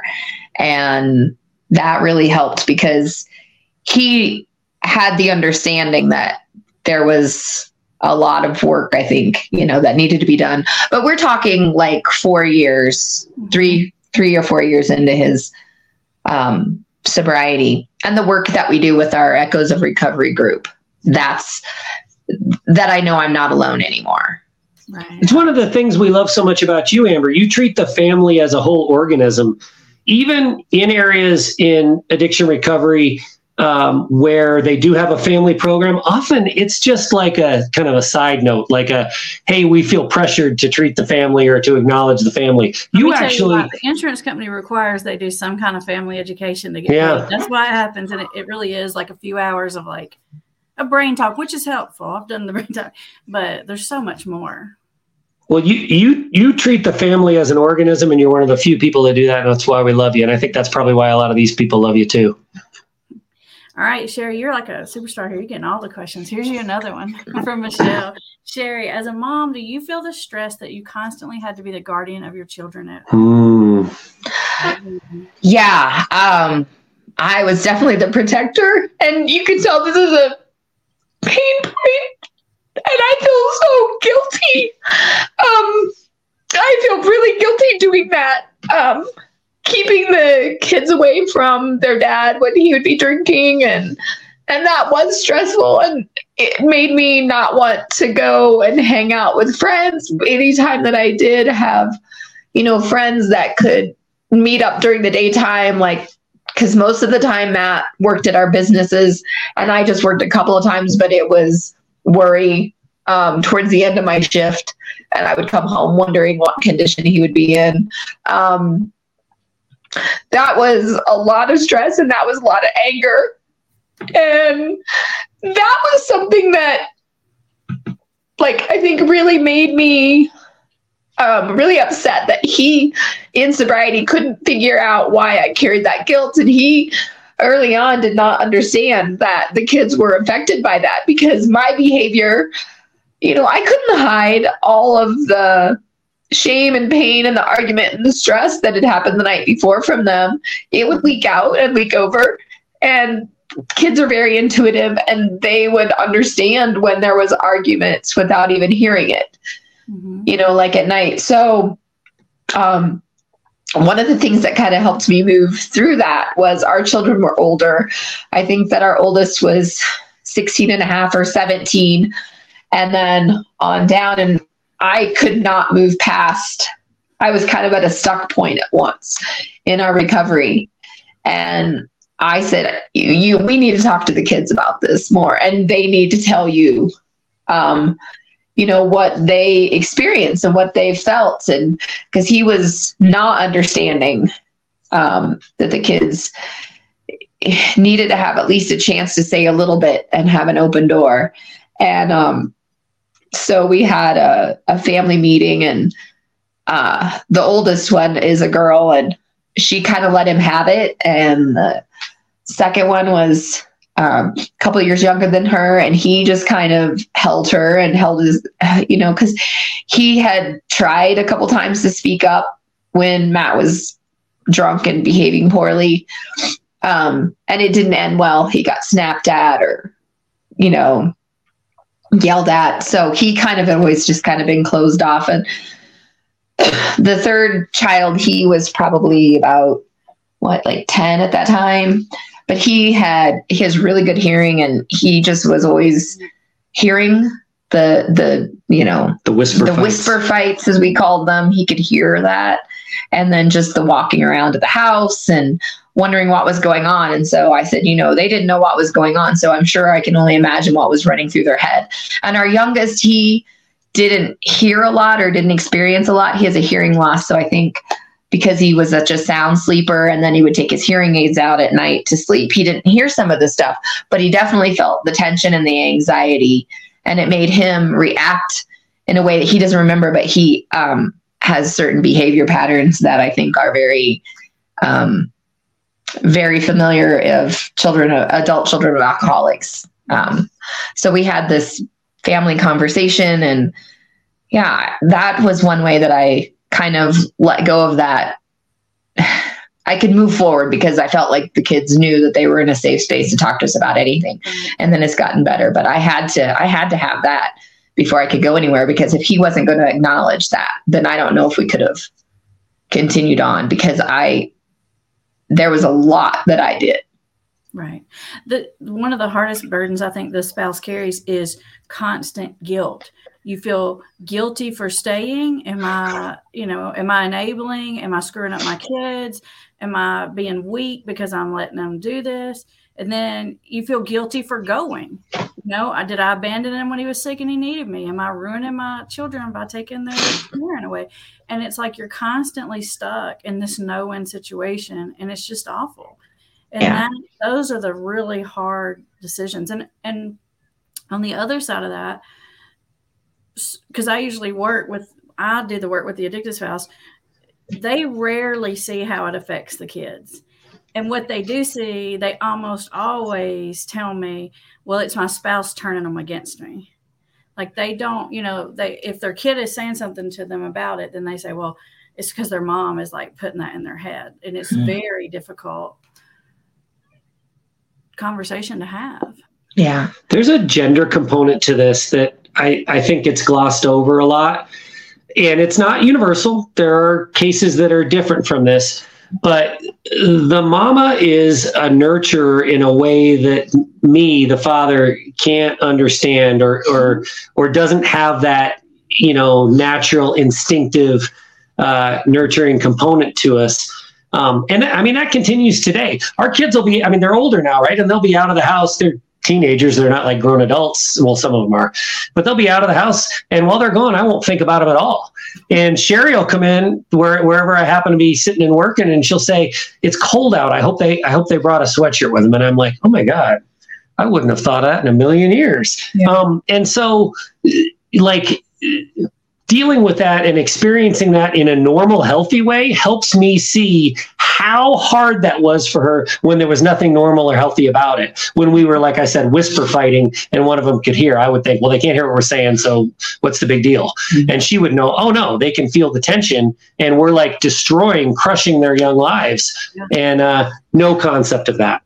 Right. Excuse me. I think that because I grew up with my parents divorced. I was 2 when my parents got divorced. My sister was 8.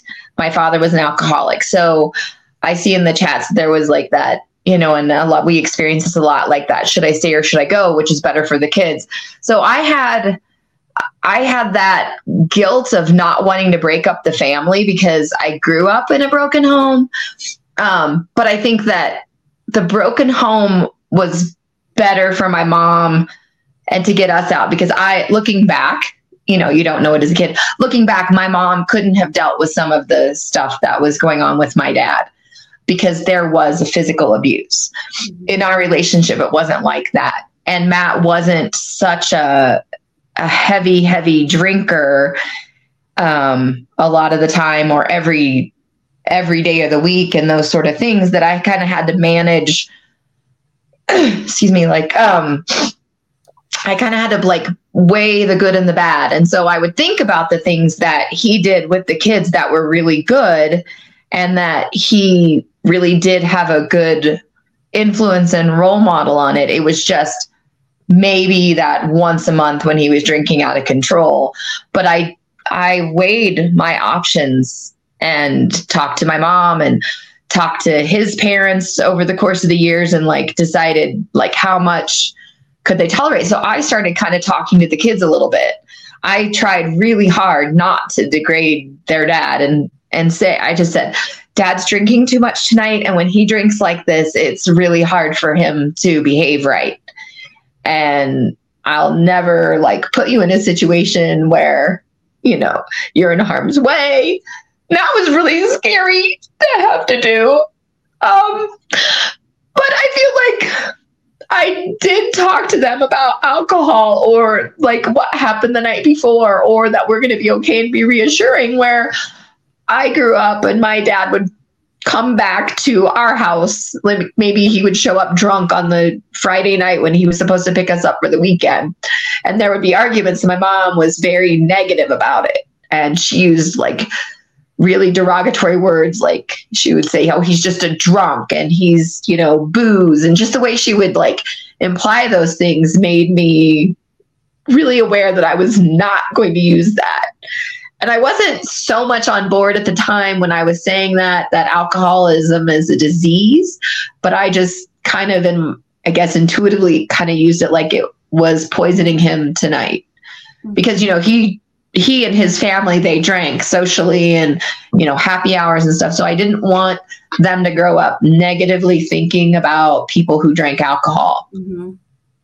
Right.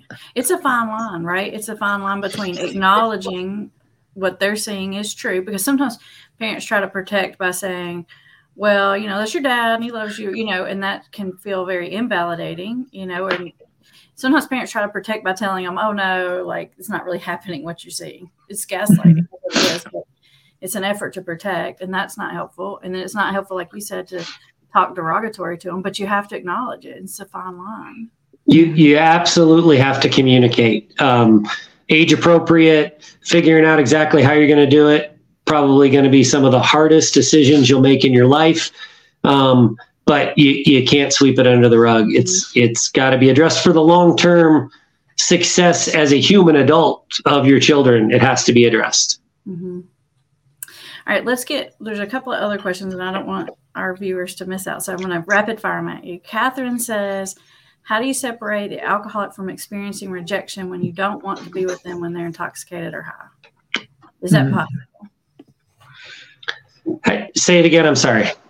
Basically, how do you not hurt their feelings? When you're I don't want to mess with you tonight. That's my translation of the question. Yeah. Well, I'll say one thing about that. We say, again, sobriety doesn't fix anything, but it's a prerequisite. There's just going to be hurt feelings as long as the the person's still drinking. I don't think there is a way to avoid it. I mean, alcohol's got to go away. Then you can start to work and repair. Yeah. We just dealt with alcohol, but I know, my sister and her experience too, like if they were in a mood and they wanted, her husband wanted to be around her, but she would try to politely step out, there was no winning with it. Yeah.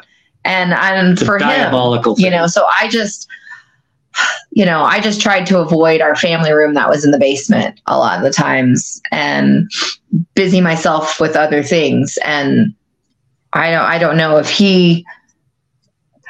there's ever any way I could have said, no, I don't want to be around you tonight without him, kind of chasing me down, me like, why? And wanting to talk about it, which would then end in an argument. Yep. Somebody's upset no matter what your decision, no matter how you handle that situation. I think it's going to be a little hurtful. I mean, I think there are more hurtful ways and less hurtful ways. You can say, I'm just not attracted to you the same way when you're drinking. And I mean, that's going to sting, but it's not going to sting as bad as some other ways you could say it. But I do think, sometimes you can't. So that is a natural consequence of the addiction. Yeah. They're not as attractive and it is going to hurt. So I think, trying to avoid it might be like plan A, and then coming out and saying it might be plan B. Mm-hmm. That was me.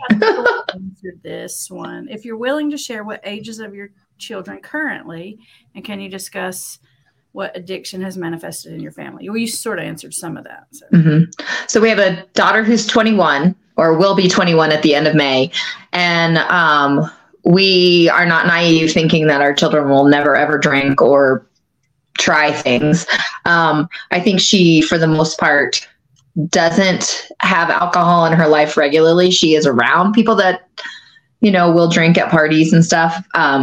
She's had to get therapy because she has a lot of anxiety issues. And she's told us recently that when she was little, she used to think of, she has expressed that she took on a lot of the burden thinking that she somehow was causing him to drink. If she didn't clean her room well enough, or if she asked to go and hang out with a friend, she was afraid that was going to make him drink or over drink and act poorly. So she took on a lot of that responsibility. And then just being the oldest, I think she felt very responsible. And she kind of felt like she kind of had that little bit of, I don't want to say savior complex, but trying to help people who were in a bad situation. She always sought out friends that were broken, thinking she could fix them. Yeah. So and then it was almost like she rebelled a little bit in some ways. When she started middle school and there was middle school drama, she just cut people out of her life. And she has done that a little bit more, I think, instinctually as she went through high school and college. And we kind of had a discussion about it. She had a boyfriend that they just maybe wanted to be friends again. And there was some behavior patterns she didn't really like, but he was diagnosed with OCD and thought, well, maybe this is it. And I said, well, it doesn't hurt to go back and try to give somebody a second chance just to be a friend. And I think that was a hard step for her because I feel like after she cut them out of her life, she really just wanted them to be done. Mm-hmm. But I said, look, what has happened with your dad? What if we had gotten divorced? You never know, like where we would end up. So I think that it's kind of weird that she either tried to find the broken people to fix or just was like cutting off.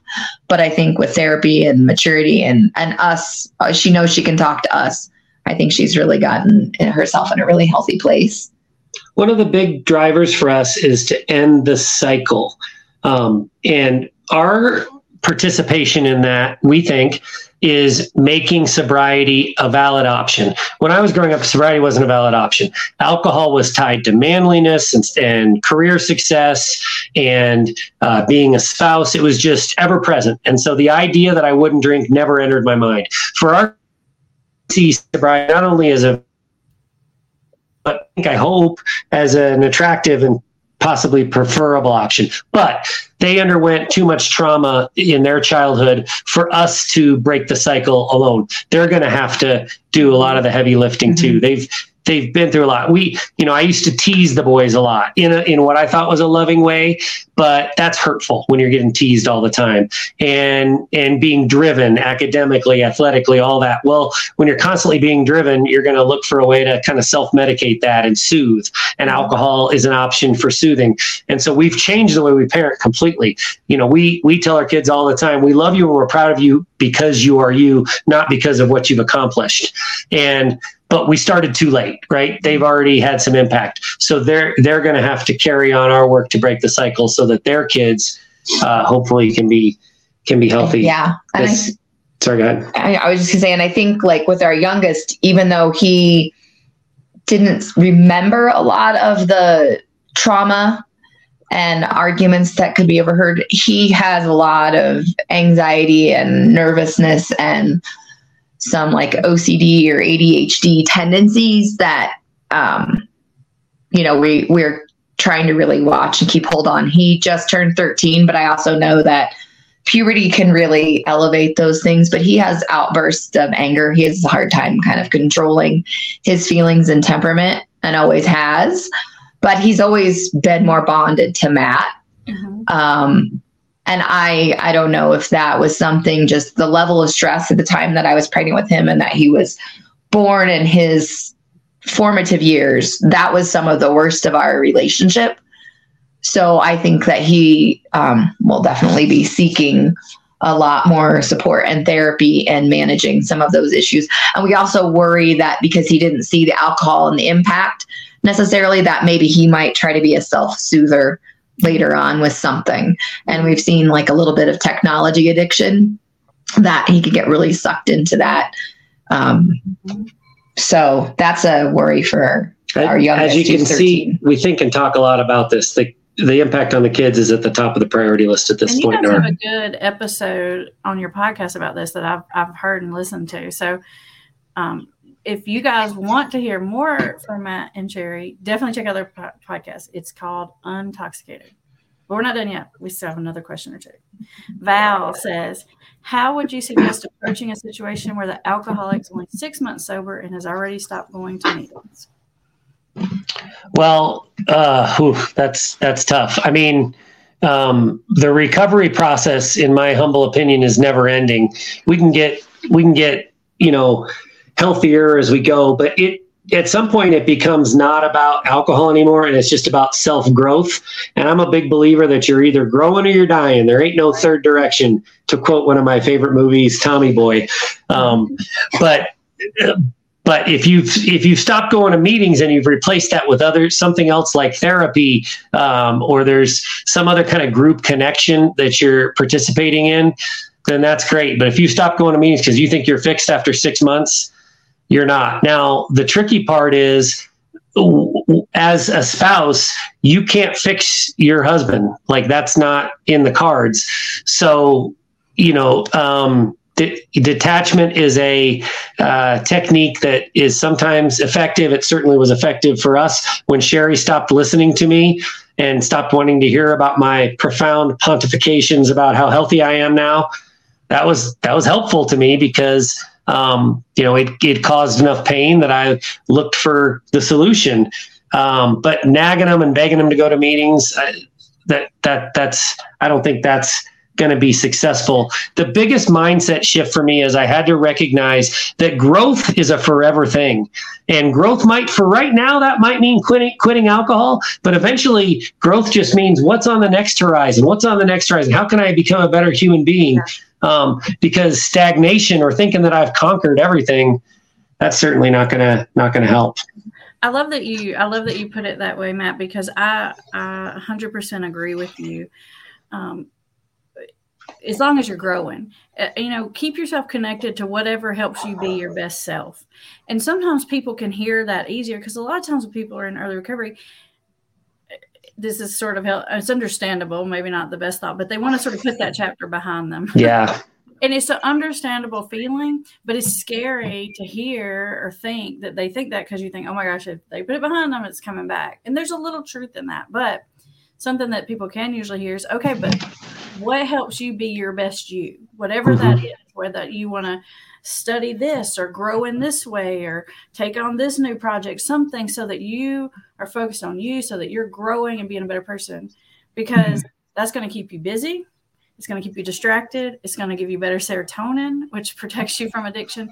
It just helps in so many ways. And sometimes people can hear that easier than like, Ben, you got to go to your meetings, you know, like, because that feels like an insult in some ways, kind of like asking someone, did you take your medicine? You know, you may be trying to be helpful, but it's not that helpful, you know. It feels like, you know, you're saying something negative. So it's a tightrope as the spouse to walk. Yeah, absolutely. Mm-hmm. And maybe I was just saying, maybe they stopped going to meetings after 6 months because it wasn't the right group for them within the AAs, you know. So maybe even it's just checking out a different option other than AA, or finding a different group too, because sometimes that connection they're not getting there, so it's unfulfilling, and it's not building up their self-esteem. Because we've heard that from people. It's like, you know, my spouse had to try different groups within AA community, or had to try something completely different, like Smart Recovery. That's funny, because that was exactly what I was going to add. You're right. It's really interesting. Or even listening, like I tell a lot of people who don't want to go to meetings for various reasons, we listen to a podcast every day. Some people, and I would consider myself one of these people, I do better by learning. If I've got a problem, I want to read everything about it. I want to listen to everything about it. I want to learn everything about it. I need to study it one way and sideways. I don't really need to like talk about it with 50 people. I got to almost like understand it to be able to talk about it with 50 people. So some people feel like, no, you got to talk about it with like your AA friends. And some people are like that, but there are different ways people learn, grow, and heal. And so I encourage people to find their way. And there's 100 ways to do it. And people are usually a little more open to, you know, whatever way it is for you. So find alternatives that the person might be more open to, I guess is what I would say. Yeah. Yeah. Matt never went to groups. He was bibliotherapy. That he's like you, Amber. He has to learn about it and want. But there was a connection component in that for me that a lot of people don't understand. Like I'll have AA old timers say, "You did what? You read a lot? Well, we'll save a seat for you at AA for when you relapse." Like they have no faith in this. But you know, Caroline Knapp, who has written one of the best-selling Quit Lit books, Drinking a Love Story, it's titled. That was my favorite. I've read that a dozen times. I mean, I felt like she was my sister by the time I got done reading that a few times. She'd been dead for 10 years by the time I picked up that book, but I felt like we were best friends. And so there is a connection available, even in that kind of isolated research and learning because you component. Feel heard and understood. Like absolutely. Like absolutely. You're like, you get me. Oh my gosh. Like there is a feeling of that. Yeah. Absolutely. Even more powerfully, because I'm just going to, for the family members, because we have a lot of you that listen, I'm a big fan of all types of recovery groups. I am a huge fan of 12 steps, but I'm also, one of the things that helps clients is for me to be able to say, yeah, there are some negatives, right? You go to the meetings, you hear the same dang things 50 times. It's the same two people that talk the whole time.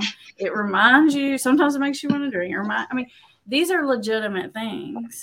And I'm a big 12-step fan. If I'm going to go, I like to go to a speaker meeting because, like I said, I like to learn. I like to absorb. That helps me. But there are some reasons why someone might not want to go to meetings that don't necessarily mean it's because they want to drink, but that's what it feels like on the other side. It's like, oh, you know, it's a bad sign. They're just, you know, planning to relapse or whatever. It could be, but it doesn't have to be. Yeah. The one that scares me though, Amber, is when they say, oh, you know, I've been in recovery 6 months. I went to meetings. I got it. Oh yeah. I got it. Oh, got it. Yeah. That's not good. I'm agreeing that when I have clients that tell me things like that, that scares me. When I have clients that say, oh my God, Amber, I want to drink so bad yesterday. I'm like, all right, good. That means, you know, that this is hard. You better stay focused on it. Right. That's right. Exactly. Yeah. All right, guys. Thank you so much. Will you guys tell everybody where to find you? Are there other places to look? How do they find your podcast? Where is it? How can they get more from you guys? So our podcast is available wherever you listen to podcasts, as they say. It's called The Untoxicated Podcast. And so that's a great place to start. Our book is called Sober Evolution. Just we crammed 2 words together into one. So if you look for soberevolution.com, You'll find all of our resources, the different programs we run, the blog. You can link to the podcast from there. So that'd be the best way to find more about us. All right. And I will put the link to your website in the description and also in the comments too. So for those of you who are looking, thank you guys again. And we'll be back next Thursday at 1 Eastern. Thanks for having us, Amber.